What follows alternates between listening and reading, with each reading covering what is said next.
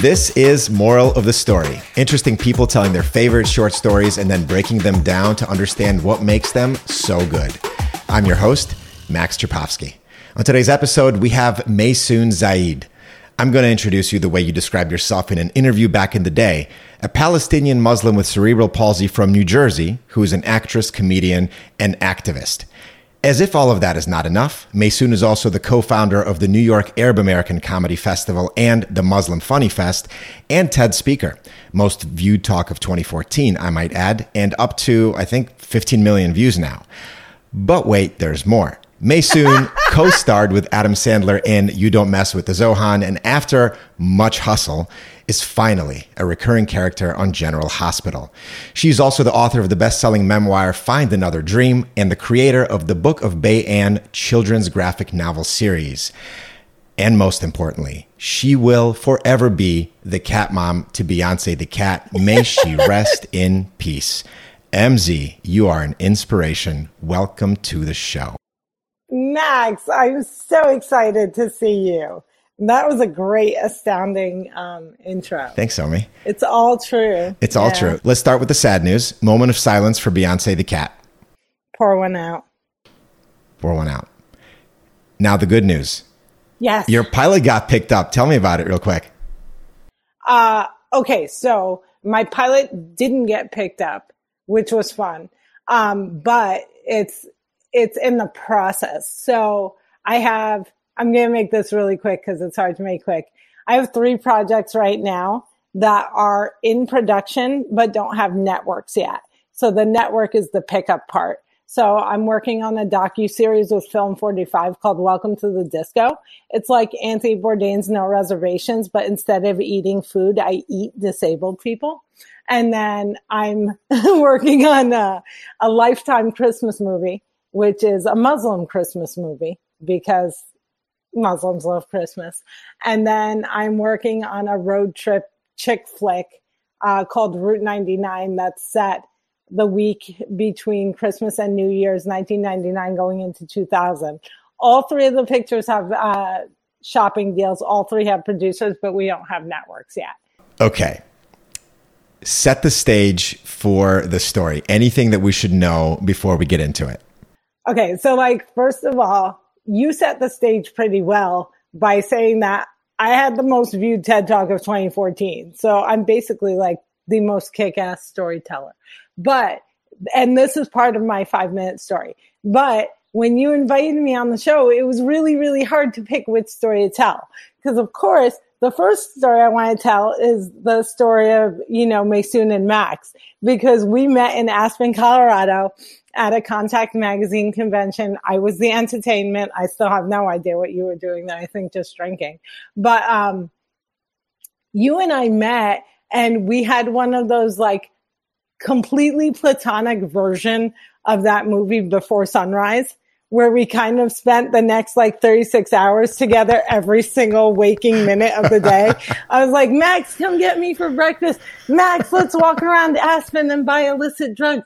Max, make sure that I don't miss my show. Max, take pictures of me. So I have thought of that Aspen weekend a lot because you were literally my best friend for 36 hours and then you were just gone. And now you have 2 children. I'm really excited about that. I'm back. So that was one story that I thought of telling. And then the other story I thought of telling was when I met Dave Matthews. But then I was like, that's not really relatable to meet a rock star and have him become your best friend. But it was a fun story because I passed out cold, but we're not going to tell that one either. And then the final story I thought was what if I just do an entire 5-minute eulogy to Beyonce? But I thought the blubbering and the gasping for air might make it uncomfortable for your audience. So I'm going with the story that defined who I am today, the work that I do today, and pretty much gets me up to fight the good fight every day. So I was born in Jersey and the doctor who delivered me was drunk. As a result, I have cerebral palsy. It's a neurological disorder. It's different in everyone. Some of us are nonverbal. Some of us are wheelchair users. In my case, I shake all the time. And my parents, when I was growing up, couldn't afford physical therapy. So instead, they sent me a tap class. Now, I'm born and raised in Jersey, which means I'm like a stone's throw, because I'm Palestinian and we like to throw stones. I'm like a stone's throw from Times Square and Broadway. So not only do I grow up tap dancing, but I grow up tap dancing right next door to Broadway. I'm getting standing ovations every time. And I have no idea that I'm getting standing ovations because I'm the inspirational disabled kid dancing, because there's no social media. So like, people weren't putting up clips. They weren't going viral. People on Twitter weren't like, oh my God, I watched the cripple tapping 20 times and someone's chopping onions. So I thought that I was the greatest dancer who ever lived. And at 5 years old, my dream in life was to dance on Broadway. So I go to this dancers convention on Broadway when I'm 12 years old, and we're in this giant room and they're treating us like it's the chorus line. So you've got all these Broadway divas and they're dancing and they're teaching us a routine and we're dancing along. And then we finish and we all sit around and the Broadway divas go around the room and they ask everybody, what's your dream? And the girl before me is like, I want to be a unicorn. And Broadway diva is like, you go girl, dream big. And then she gets to me and I say, I want to tap dance with Savion Glover and bring in the noise, bring in the funk, which was a Broadway show that the extraordinary tap dancer Savion Glover was in. And the diva looked at me, it was a guy, and he said, girl, you are a cripple. Find another dream. So I did. And that dream was to be on General Hospital. I pursued that dream by going to Arizona State University for college. Why ASU? Because I was born during affirmative action and I got this like mega scholarship. They like paid me cash to go. I graduated with like 24 grand in my pocket and a bunch of slinkies that I got applying for credit cards. So I go to ASU and I'm a theater major and everybody loves me. All the professors love me. All my fellow students love me. I'm getting A's in all my classes. I'm getting A's in all my classmates' classes. They were actors. They need me. But I wasn't getting cast in anything. And I couldn't figure out why. I'm like, okay, if I'm getting A's in Shakespeare, how am I unable to play like Diner Number 3 in the school play? So my senior year, everything changes. Arizona State decides to do a show called They Dance Real Slow in Jackson. It's about a girl with cerebral palsy. I'm a girl with cerebral palsy, so I'm like, free at last, free at last. Thank God Almighty, I'm free at last. I don't get the part. Sherry Brown gets the part. I don't even change her name. So I go running. Well, I don't run. I go limping quickly to the head of the theater department, whose name was Jean Thompson. And I said, can you explain to me how I didn't get a part that I was literally born to play? And she said, you can't do the stunts. And I said, if I can't do the stunts, neither can the fucking character. And she said, get the fuck out of my office. And I did. So in that moment, I learned that college was imitating Hollywood and that Hollywood had a sordid history of casting non-disabled actors to play disabled on screen. We're 20% of the population. Only 2% of the images you see on screen. Now I have 95% played by non-disabled actors. So I will end my story by saying this. If a wheelchair user can't play Beyonce, then Beyonce can't play a wheelchair user. The end. Damn right. Okay. I have 2 questions. Yes. Did you ever track down that diva that told you that you're a cripple, pick another dream? Yes. And he's dead. And I did tap dance on Broadway in 2010 and 2014. Okay. So you won that one. And I did not kill him. Because I'm not that kind of Arab. But I'm pumped. And if you did, then you certainly wouldn't admit it right now. No, I would, because I feel like it makes me less guilty looking. Like they would be like, she wouldn't be like, I didn't kill him if she had shoved him, down into an orchestra pit. Yeah, you wouldn't break the story on the podcast. I probably would, actually. But they wouldn't think that you would, so they wouldn't go after you. You see, drawing a hand. That's what I'm saying. All right. This is so deep. Second question. Did you find that theater teacher at ASU? So much better than finding her. 20 years, no, I'm not that old. Some years later, seriously, I can't do the math because I was told there'd be no math. In 2016, Arizona State University hired me as a guest comedian in residence, and I got to teach in the same department as her, and she had to like be super nice to me and tried to kind of take a little credit for who I am as an actor, that like she toughened me up. And then she ended up leaving ASU while I was still there. Yes. And now I'm at Princeton. Do you know what you should have done at ASU? Once she knew that you were going to be there, you should have called her into like your green room or wherever you were getting ready. You should have been like, hey, I just want to catch up with you on, you know, like kind of what I've been doing. But it would all be a ruse just so that while she's sitting there, you could be like, get the fuck out of my office. Oh, I did the classic. It was so unoriginal. I did the Julia Roberts Big Mistake. So the theater department is on the second floor of this gorgeous building at Arizona State University. And I marched up the stairs and I knew exactly where her office was because I checked like the names before I did.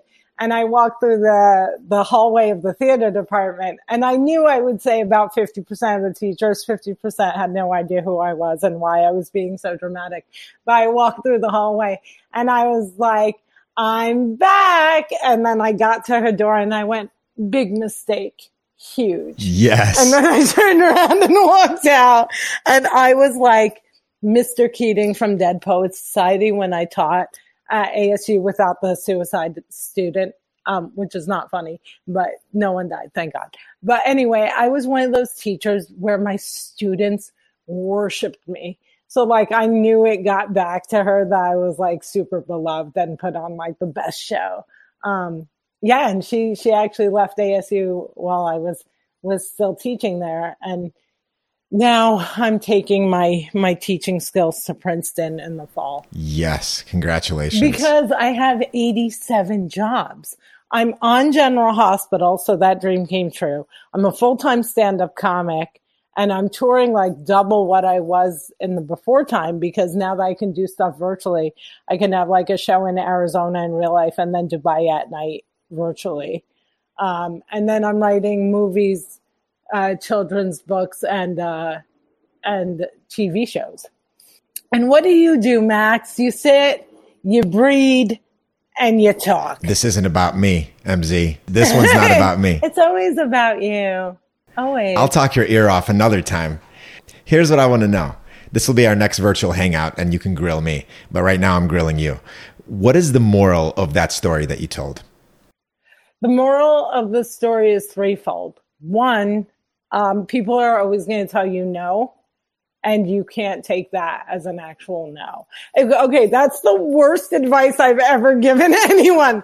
I am not talking about sex or touching people. So let me start over. When you're pursuing your dream, a lot of people will tell you that that dream is impossible. Those people need to be ignored. And you need to still pursue it. So like I told that diva I wanted to tap dance on stage. He told me I was a cripple and I couldn't. 2010, I was tap dancing on the stage in town hall. If I had let a random stranger who had met me once dash my dreams with one sentence, I wouldn't be here right now with you. I wouldn't have gotten the gig that made me meet you in Aspen. I wouldn't have gotten on that stage. And I think the bigger picture of that one sentence from that one guy is letting people bully you in school, letting people troll you online, letting absolute strangers tear you down and convince you that you cannot do what you dream. The reason that I told, this story specifically is because when I say I did find another dream, it was even bigger to be on General Hospital. It wasn't letting them take me back, But that's the other part of why I told that story. It's the name of my memoir, shameless plug, Find Another Dream. I think a lot of people think that if your dream doesn't come true, you're just fucked and there's nothing. And I think that if your dream turns into a nightmare, you find another dream. So like, if your dream was to be a tap dancer and you had an unbelievable back injury and you couldn't find a way to still tap dance, you don't just say, I'm never going to achieve my dream. I'm never going to achieve my goal. I have nothing to live for. You say, what's the next dream? You know? And so like for me, I dreamt of being on General Hospital. Well, I got on General Hospital. What was the next dream? Do I just stop? No. So if it turns into a nightmare, find another dream. If your dream comes true, find another dream. And you just keep dreaming and dreaming and dreaming until lights down you up and die and you don't even know it didn't come true. That's right. So that's why I told it.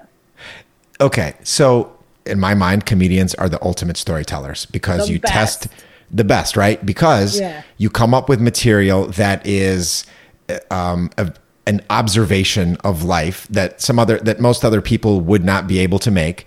And then you can mold it into a story, this material that you test on your audiences and you tweak it, right? Based on that feedback loop. Yeah. So you're the ultimate storyteller as a comedian. So if you think of some of the best stories that you've heard, what makes a good story? Believability. And so many of mine are just straight up lies. The one that I told you was true because I wanted to tell you a true story. But I'm divorced now. My marriage completely failed, which was good because I'm not meant to be married or talk to anyone every single day. But I used to do a joke about how I met my husband. And I would say I went to Gaza. And the reason I went to Gaza is because they have no place to run. And I do a whole story about how I framed my passport in a gold frame and walked through a refugee camp saying, do you want a visa, baby? And he was like, yeah. And I say, pack up your stuff, let's go. And he says, I have no stuff. And that entire story is bullshit. Never happened.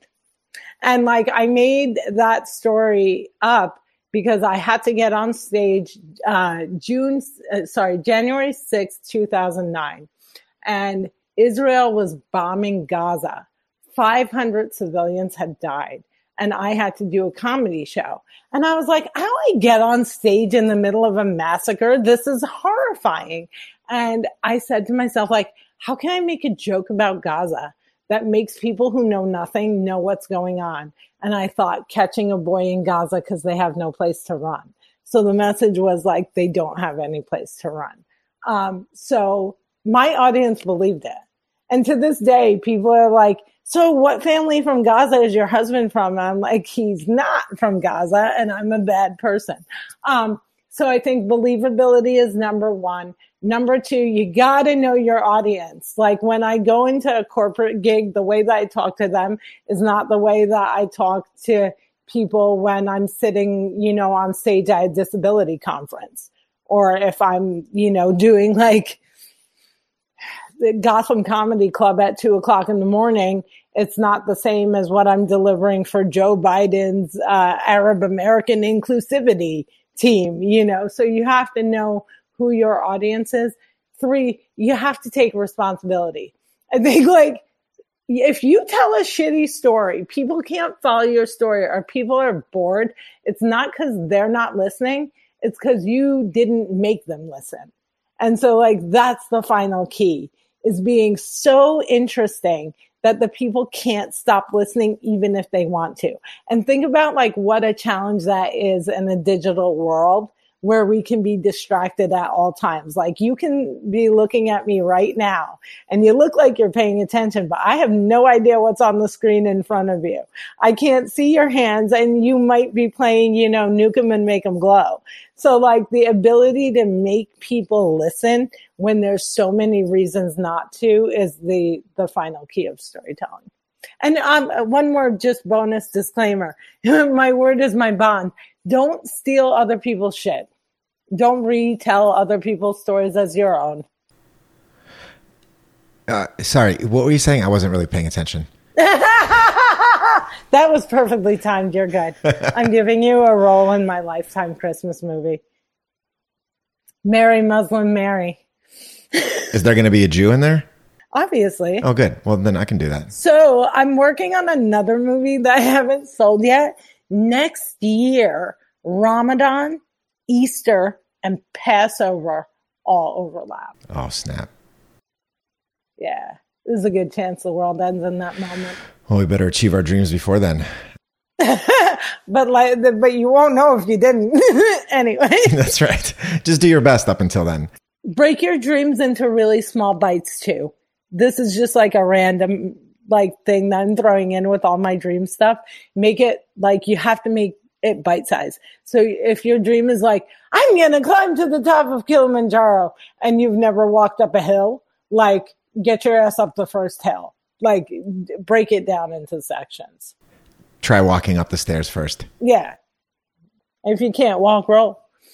Or take an elevator, but there aren't any of those. And you're not really going to be helping your conditioning in that case. But again, that's the find another dream, right? If you can't take the stairs, find a ramp. If there's not a ramp, find an elevator. If there's no elevator, sue the architect for not making this shit accessible in 2021. And then use the proceeds to take a helicopter to the roof and come down. Exactly. See what I'm saying? We'll make a hell of a team. We are such a good team. I feel like we need an actual TV show, like the new Regis and Kelly.